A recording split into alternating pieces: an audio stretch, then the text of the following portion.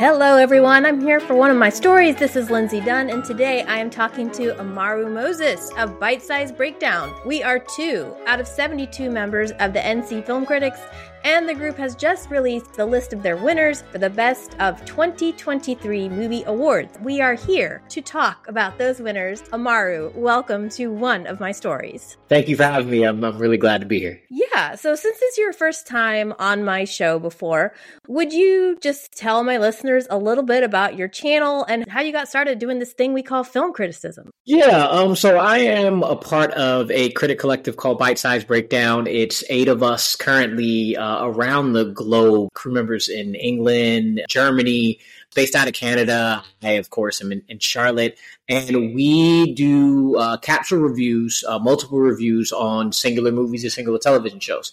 And we try to do it with 100 words or less. So if you're looking into a movie, say The Iron Claw, and you want to know multiple reactions to it, you can go to our website, bitesizebreakdown.com, and you could see that maybe I gave it 4 out of 5 reels and somebody else maybe gave it 2 out of 5 reels. I don't know who would give Iron Claw 2 out of 5, but it's multiple reviews on singular content from multiple diverse perspectives. And then in addition, we have a YouTube channel where we have interviews as well as a show that I host called One Gotta Stay, where I give multiple options. You ever heard this thing where like you get 4 options and they say, oh, one of these have to go forever? I flip it on its head and say one of them has to stay and the rest are gone forever. So like the first episode I ever did was between Leonardo DiCaprio, Denzel Washington, Will Smith, and Tom Hanks. You can only keep one actor in their filmography, and the rest are gone forever. So I have that. I got into film criticism when I moved to Charlotte. I moved to Charlotte in 2017, and I'd always been a movie buff.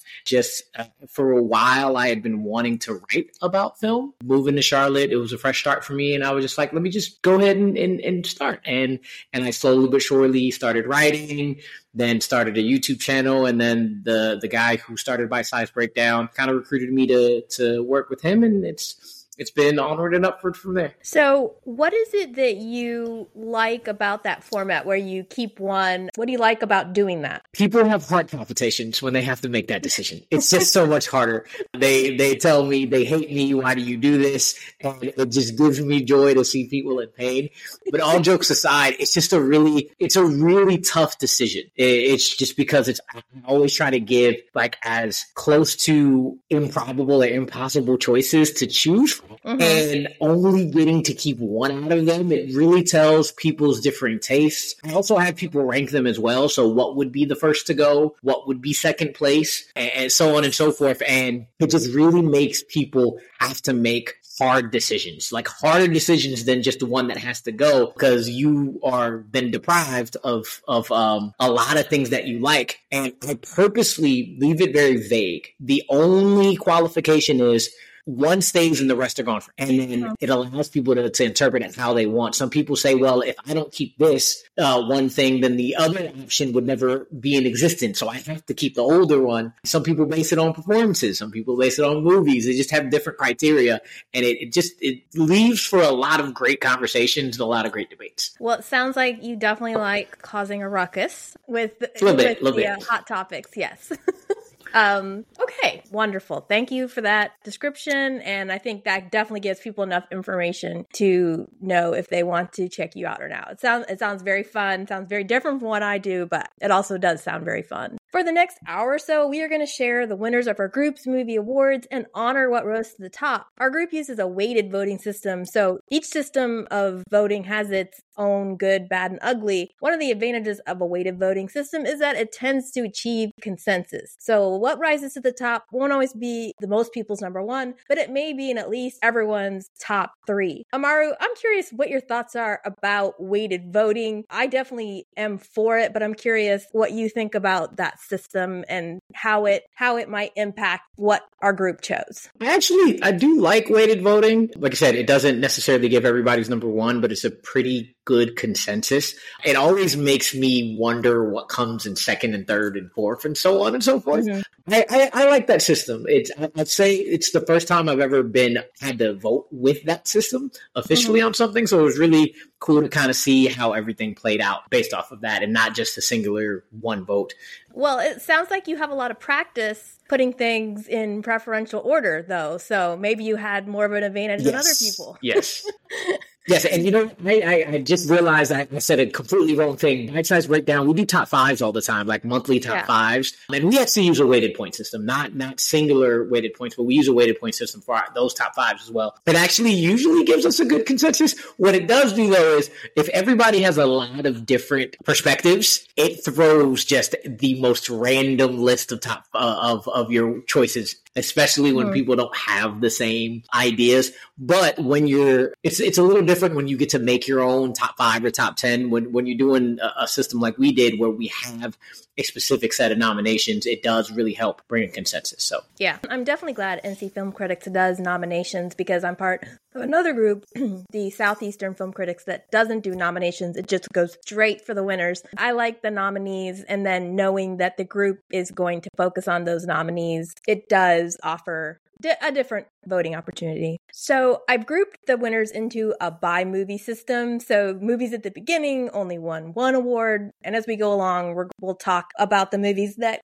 garnered a lot of awards, just to kind of make things a little more interesting. So I wanted to start with some of our unique categories. NC Film Critics does a Lifetime Achievement Award every year, but each year it's a different category. And this year they decided to focus on makeup artists. So our Lifetime Achievement winner was Rick Baker, and he is known for doing makeup on movies like An American Werewolf in London, the Thriller music video. I had to toss that one in there just because it's something I think everybody knows. Ed Wood, Nutty Professor, of course. How the Grinch Stole Christmas, the Star Wars movies, Batman Forever, The Ring, that would be the American one, Men in Black, and Planet of the Apes. So obviously he has a lot of credentials. Be very honest, you don't know many makeup artists by name. So looking at these credentials and being like, oh wow, this is what this guy has done, I am very, very happy with who we chose. I know we had other great, really, really great makeup artists, in particular Tom Savini, just a horror movie icon. So I looking at this, and I am very happy you included the Thriller music video in there. But not only just looking at this, not only does he just do a lot of great things, he does a lot of variety of things and a lot of different genres, which is really, really cool. So I was really happy to look at these credentials and see who we ended up choosing. Yeah, I feel the same way. Like when you think about, okay, the person that did makeup on Star Wars, how many creatures they had to make and design. And then there was also like the Planet of the Apes. And I watched this video that I posted the link for you. It's that he made 500 apes for design those, by hand. It's impressive. And so, yeah, makeup isn't something I always think a lot about, but because when I think about makeup, for some reason, my mind goes to, oh, they did the makeup of the star. And that sometimes might mean prosthetics. But then when you look at a lot of horror movies, especially, like creature design is so important. And that's a lot of what Rick Baker did. And I think that's also why someone like Tom Savini got nominated in there too. A lot of the people that did get nominated were people who do horror or fantasy. The makeup is so important. It's so much more than just like, which color eyeshadow did you put on that artist? So... Right. Yeah, I'm just glad we could honor him, and I'm hoping they're gonna, maybe send him a special message. Maybe he'll make a video and say thank you to us for for picking him. That would be fun. That would be really cool, and it's great with Baker how, like, you talk about the creature features and doing 500 apes, but he also did things like Ed Wood, which is another aspect of makeup and kind of shows just the variety of strengths that he has as a makeup artist. So it was definitely well deserving. Mm-hmm. Okay, great. Let's move then forward to our Tar Heel Award. We have what's called the Ken Hankey Memorial Tar Heel Award, and this gives us, as North Carolina film critics, lets us honor an artist or a movie that was set in North Carolina, or the person is from North Carolina, to give us that hometown feel. And this year, our winner was Fantasia Barrino for The Color Purple. And I'm assuming you saw this movie. Yes, I did. It was one that my mother specifically was very happy to be able to watch with me. My sister, not so happy that like she wasn't there with us, but it was definitely one I was looking forward to for a while. Mm-hmm. So what do you think stands out? What was it about her that you think got her this win? It was definitely, at least in my mind, it was her acting. Like everybody knows she can sing the Doors off of anything and everything. Mm-hmm. So, and knowing that this version of Color Purple was going to be the musical version, we all knew she was going to kill that. But her acting is getting Oscar buzz. Like she has an opportunity to get and not just Oscars, but to get a lot of award recognition for her work.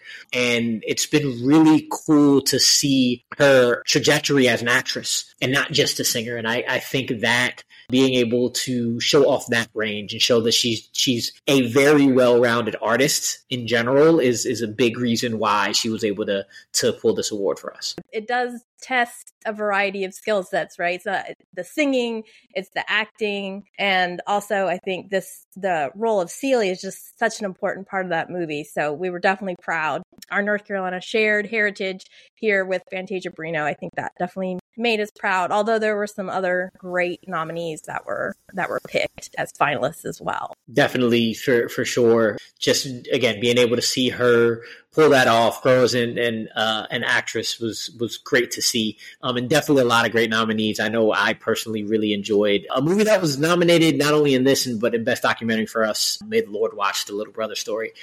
So definitely a great win over a lot of deserving nominees. Okay. Well, let's move on to our Best Documentary Film. Now, I have to admit, this is one I hadn't seen, but you have. So the winner of our group's Documentary Film Award was still a Michael J. Fox movie. So this is, definitely one I wanted to get to watch, but holiday break and all that. Michael J. Fox, he was such an important part of pop culture when I was young. I think he was probably the first celebrity I had a crush on. Maybe I was under the belief that because he was short, maybe I had a chance. I don't know. Maybe that was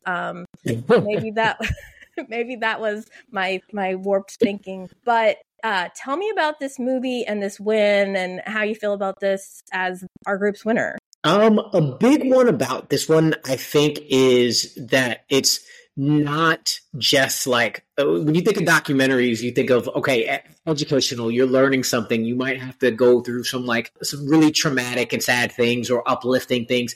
This movie is entertaining. This documentary is extreme. It's as entertaining as the man himself. A lot of the reason why is because it's really, really driven through him. He narrates it.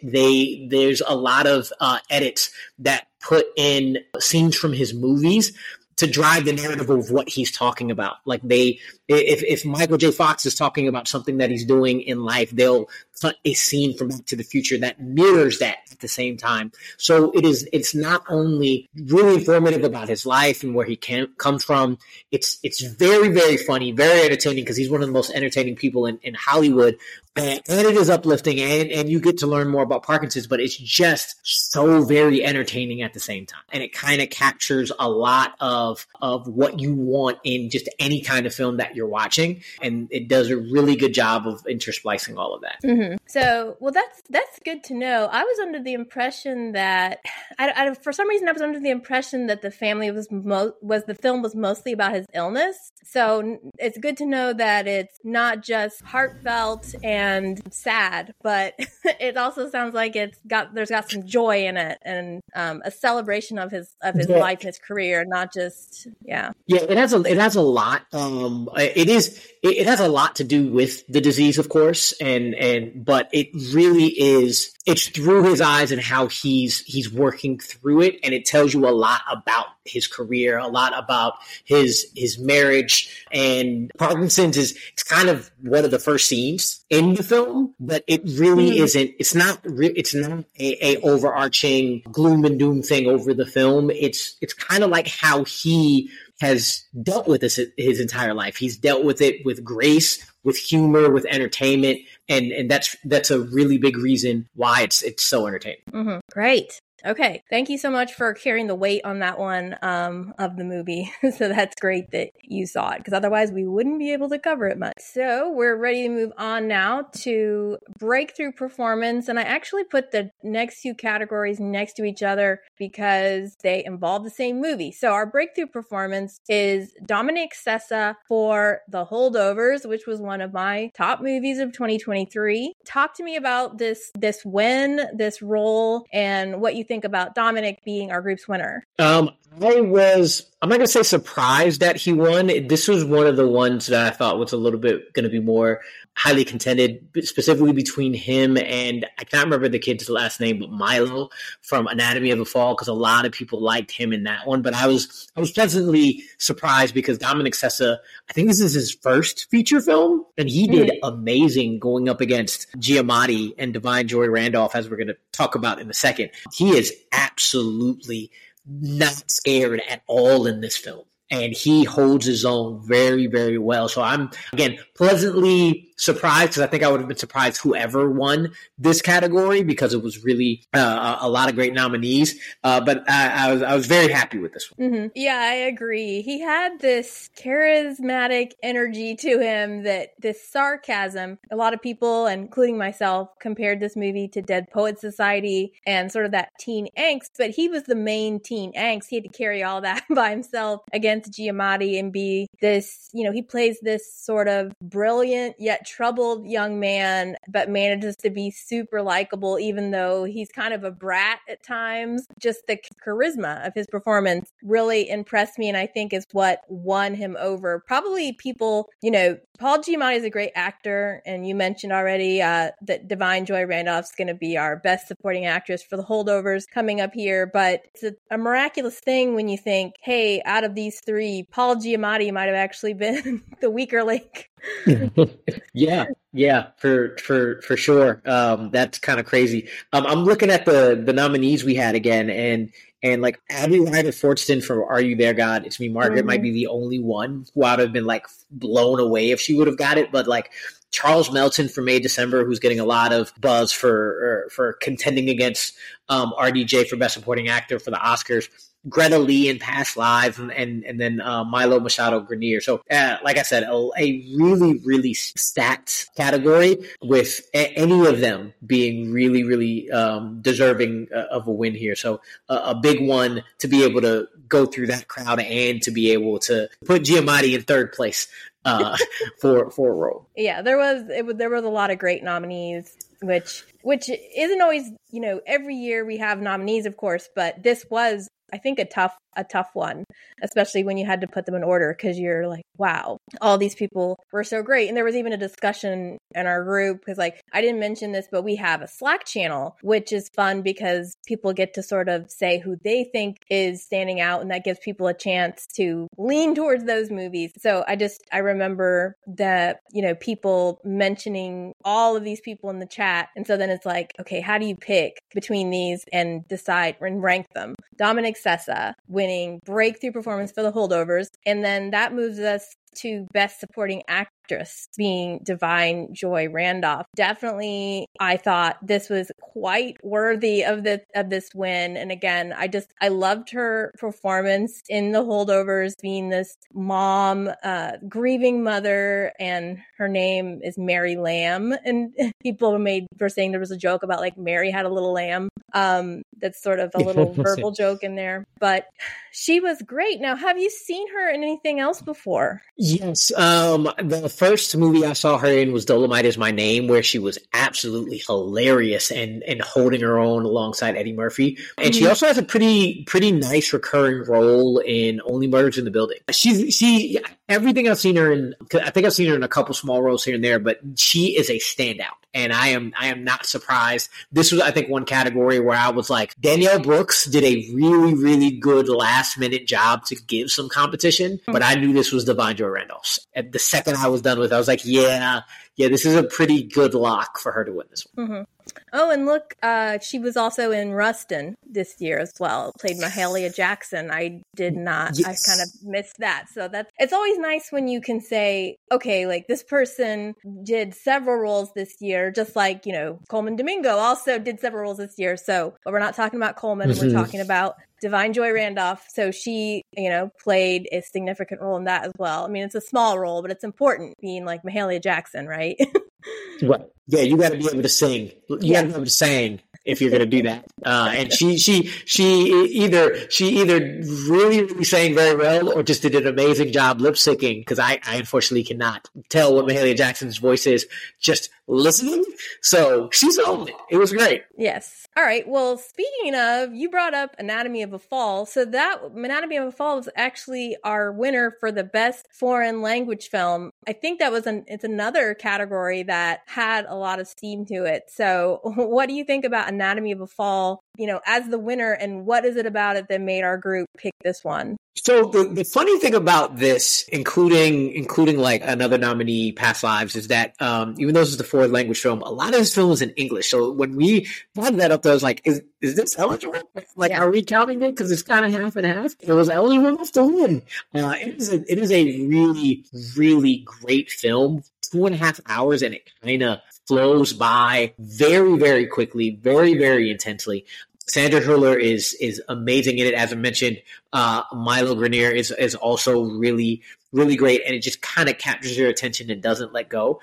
And I don't think I'll ever hear 50 Cent's PIMP ever again without thinking of this movie. It's very well deserving. And again, a lot of categories this year are fairly stacked, especially I was wondering whether or not Godzilla Minus One would come up from the rear like such a late entry, but had so much steam, and whether or not it would take it. But no, Anatomy of the Fall was able to keep a hold of this one. Mm-hmm. Yeah, I agree. And you mentioned how some of the movies in English, it's also some of it's in French. So it's like French, German, and English, all three languages kind of intertwine in this sort of courtroom drama / family drama / murder mystery. And I think that's the appeal of it, though, is it had so many different things you could latch on to. If you like the Law and Order stuff, you'll probably like it. If you like the police procedural, you'll probably like it. And just the drama of the family and the fighting. And there's the question hanging over our head of, did she do it or not? So there's just a lot to like about this movie. And yeah, I was happy that I remember when I heard about this, I was like, people were talking about having awards buzz. And I was like, really? This courtroom drama? Like, how can that be? So I think there's just a lot of hooks to bring people into the story. For sure. Yeah. Well, you keep giving me these perfect transitions. So you've already mentioned the next two movies. So we're going in now to directorial debut with Celine Song's Past Lives, which also was a nominee for foreign language film, even though it's kind of balanced between the Korean and English. So what are your thoughts about Past Lives? Should we all, I don't know, I feel like we should have dreamy music playing right now as we start to talk about this movie a little bit. Right. Past Lives is one that it's really just has held on since it came out, or a lot of people watched it. I can't remember how early it came out, but fairly early in the year, and it's one kind of very similarly to another A24 film, Everything Everywhere All at Once, last year, that it just came out, and just a lot of people were wondering, is it going to die out? Is it going to die down? And it just never has. I will say it hasn't reached the buzz and hype for awards as Everything Everywhere, but it is a contender in so many different categories. So I'm not surprised at all that Celine won this one. And I'll tell you, I think this is the category that just has probably the most diverse nominations. Cord Jefferson for American Fiction, the Philippou brothers, I don't know what they are, but for Talk to Me, Creed 3 for Michael B. Jordan, and a really, really good hidden gem in Biosphere, Mel Eslin. But Celine was just able to pick something that resonated with a lot of people, and the way that she was able just to handle the time and the space within it. Like, I think I was watching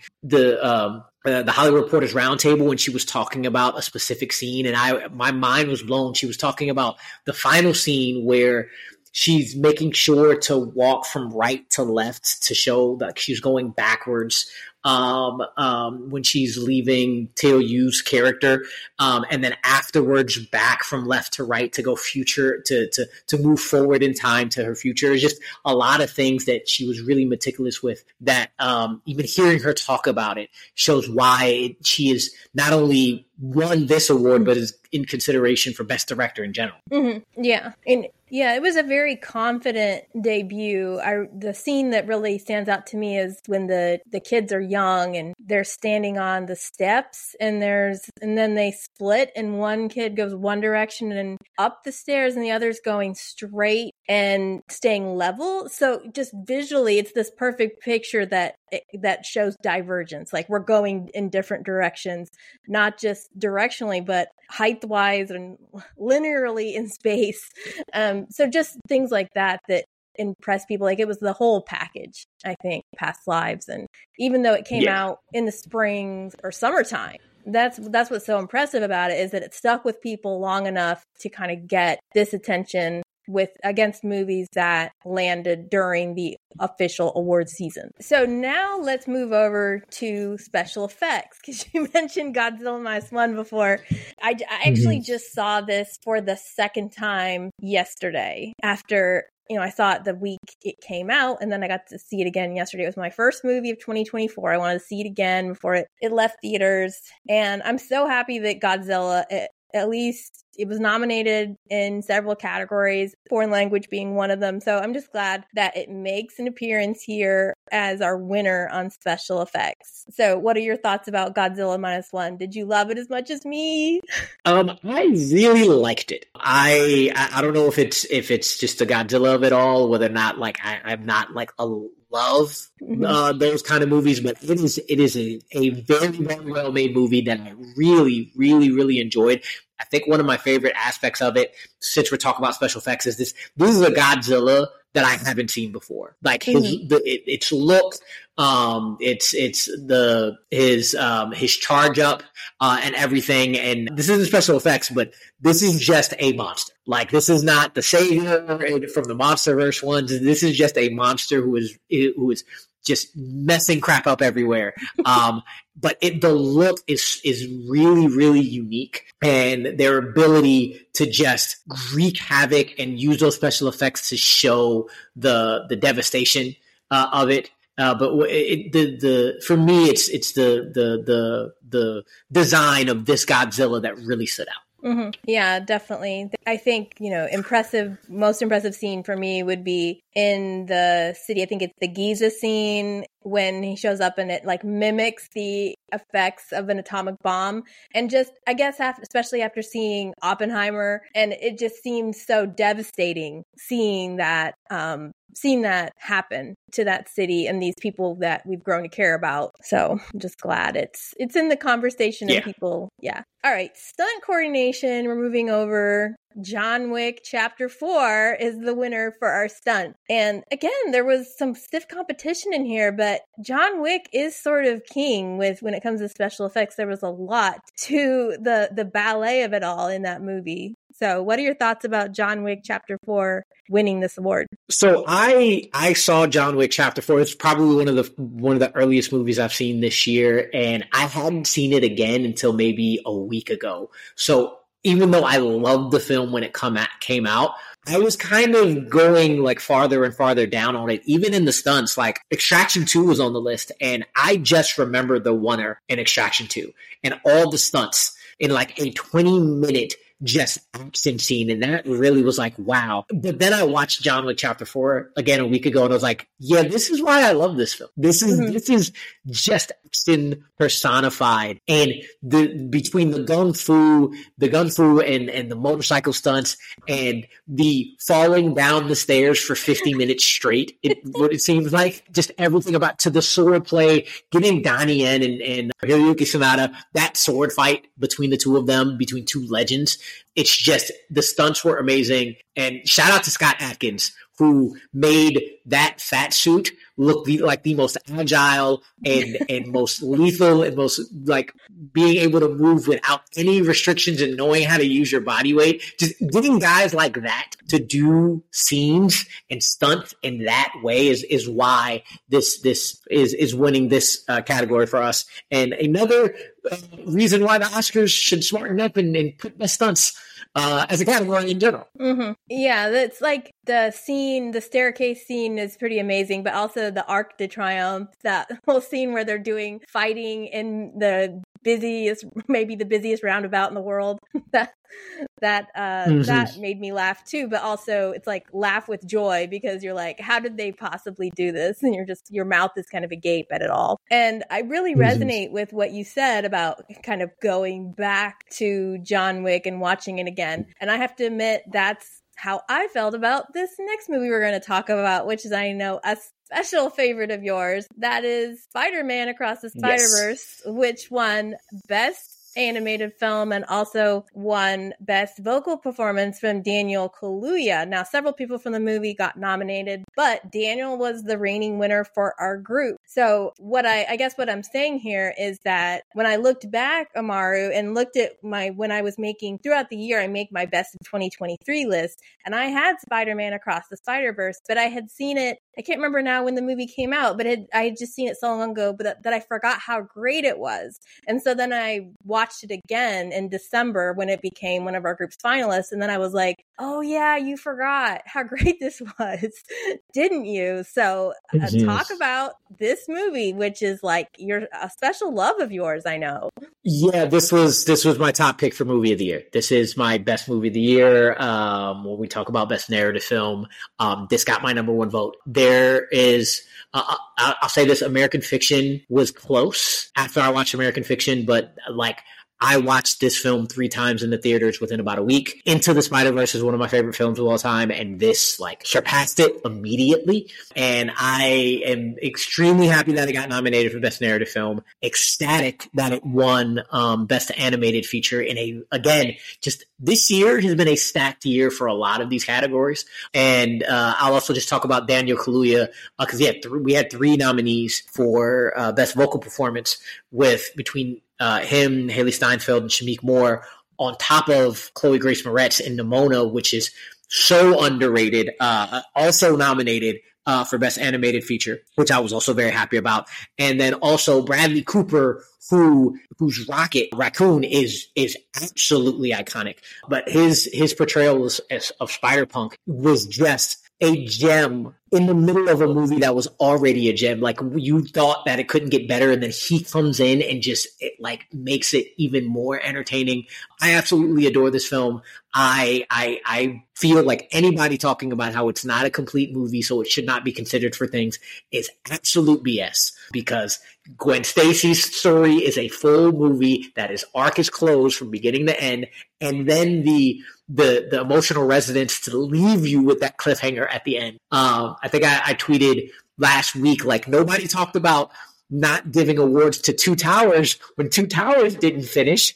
So why are we doing this here? I love this film. I love this film to death. As you can hear, it is my favorite movie of the year and probably going to be one of my favorite movies of all time. Mm-hmm. Wow. Well, I think you've said it all, reminding me of how great it was, all the different character designs, all the different worlds. Spider-Man Across the Spider-Verse was not only nominated as Best Animated Film and won, but also got nominated for Best Movie of the Year. So obviously there's a lot of love for this movie in our group. Okay, we're going to move forward now to Best Actress. This movie was only awarded one acknowledgement from our group, and it was, in a lot of people's conversations, but that is, I'm talking around it now, Lily Gladstone, who won Best Actress for Killers of the Flower Moon. I just want to say I'm so happy about this pick. I think she was definitely the highlight of that picture for me. I had some strong opinions about that movie. I thought it was an impressively well-made movie. we can debate things like, was the representation what it needed to be? Who was the movie for? Those kinds of things. But I think everybody agreed about Lily Gladstone being a wonderful addition, and just that even though she was not the person that talked the most or even was on the screen the most, she was the person with the most presence. So how do you feel about Lily getting our win here? I think that's the reason she got the win. Because it for me, it was a 2-person race, even though like the other nominees are great. It was between her and Emma Stone for me. And because Emma Stone's, I think it was Emma Stone's greatest performance she's ever done. But that was very bombastic, a lot of stuff. Lily Gladstone took your attention with a stare and a look and without words. Just in that entire movie with Leo and with De Niro and Jesse Plemons and just actor after actor after actor, she 100% was the one who stood out without having to say much. And it's a really extremely powerful performance that I 100% agree with you that she is the shining star of that film. And you missed her so much when she was gone. when she's sick. Yeah, you did. Yeah. So, but yeah, interesting that this Martin Scorsese movie didn't get any other wins from our group. But I think that just shows how stiff the competition was this year, too, that other people rose over on top of him. We're going to move forward now to our second highest number of wins of the group is given to Barbie. This won Best Costume Design, Best Hair and Makeup, Best Production Design, Best Original Screenplay, and Best Original Song being I'm Just Ken. So Amaru, I don't expect you to address every single one of these categories, but if you just want to touch on Barbie right now, this movie got the second amount highest win. So talk to me about Barbie and why you think it made such an impact.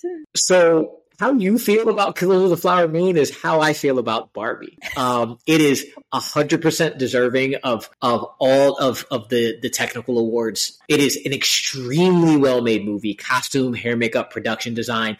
I'll say this. I never say good movie. I just thought it wasn't funny. So for me, I was very, very much, I knew on the minority of our group. I know a lot of people loved it. You said I'm Just Ken won, and I gave the biggest eye roll, but my camera's off, so you could not see it. Because I wasn't the hugest fan of this film on the premise that it's a comedy that wasn't funny for me. However, even though I didn't find it funny, I appreciated what it was. I could tell this is a very, very well-made movie. This is a very good movie that is probably deserving of the awards it got. I'll tell you this, if it wasn't a technical award, I didn't give it any points in any other categories. But I knew that wasn't going to make a difference, seeing as it won the second most amount of awards, because that's how much I know, even though it wasn't for me, how much I know it's a very, very, very good movie. I will say original screenplay is the one I was a little bit surprised about. I was actually kind of really surprised about it based on the competition that it was going up against. I know Past Lives was there, Anatomy of a Fall, The Holdovers, May December, which is a little divisive, but it had a lot of stiff competition. And again, me not thinking that the jokes landed was like, okay, that's definitely not getting in. I'm not voting for it, but other people might. But even without me being behind it, I kind of knew. I knew it was coming because I knew it was deserving, and I knew a lot of people liked it. I am just going to say Justice for Peaches and Am I Dreaming, because I have to shout out those two because I love those two songs, especially Peaches. Simplicity is great when you can make it work, and Jack Black makes that work. Yeah, I appreciate. I was like, I wonder how he's going to handle this, because I know how much you love Peaches, so that's great.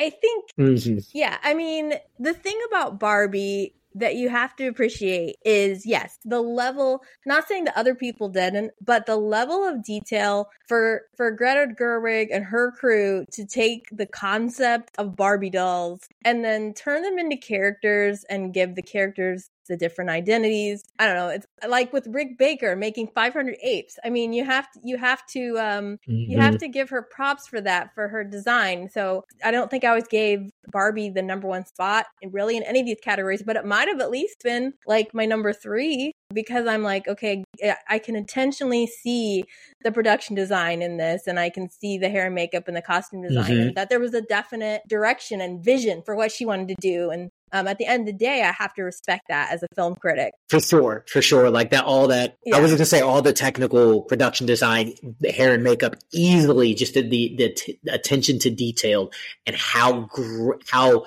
expressive and bright that world was, and and then even when they went into the real world and putting Barbie and Ken into the real world, and the clothing and everything that they gave them to kind of juxtapose, it was amazing. Yeah. Best original song, I will say this about I'm Just Ken, it's catchy. And I did like the video because it does pay homage to Singing in the Rain, the dream sequence in I believe it's Singing in the Rain or Bandwagon. It's one of those Fred Astaire movies that I've watched a million times. So I thought that was wonderful. All right. Well, let's move forward now to our final movie we're going to talk about, which the impressive thing about this movie is it won in 10 categories, which is the highest amount, I guess, NC Film Critics has ever given any one movie. The second highest was number 9. That was for Everything Everywhere All at Once. So this movie has really dominated in our categories here. So that movie is, of course, Oppenheimer, and it won for Best Actor, Cillian Murphy, Best Supporting Actor, Robert Downey Jr., Best Director for Christopher Nolan, and then Best Cinematography, Best Acting Ensemble, Best Adapted Screenplay, Best Editing, Best Score, and Best Sound Design. So we have to talk about the other half of the Barbenheimer, that being Oppenheimer now, because of how many awards it won. So thoughts, Amaru, about Oppenheimer? I am very happy. I am a very big Christopher Nolan fan. Inception is my favorite movie of all time, and I was blown away by this film in all aspects of the film. I didn't really pay attention to the technical. I'm not going to say not pay attention, but I didn't really appreciate or knew how to kind of critique or look out for the technical aspects of films before I started really getting into movie criticism. And I could just every detail of this movie, from the writing to the acting to the score with Ludwig Göransson. He kills any score he does in general. The sound design and editing, it's just very similar to Anatomy of a Fall. It's a longer movie that, again, you are just sucked in immediately. And I am extremely happy and hopeful that Nolan will finally get a directing Oscar. Very happy that we were able to award it to him for this one. But very similarly, Cillian Murphy has been somebody who's been riding with Christopher Nolan for a long time, and really similar to a lot of other nominees we have, like Jeffrey Wright. First time getting to be in a lead role and really show how a lot of these character actors that have been acting for years and years and years, again, him, Jeffrey Wright, Coleman Domingo, when they're put into those leading roles, how just so great they are in it. And Cillian Murphy is extremely deserving.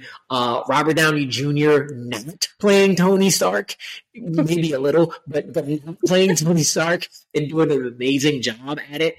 And just a big acting ensemble, and no matter how much screen time they had impact. It just up and down. This is also one of my favorite movies of the year.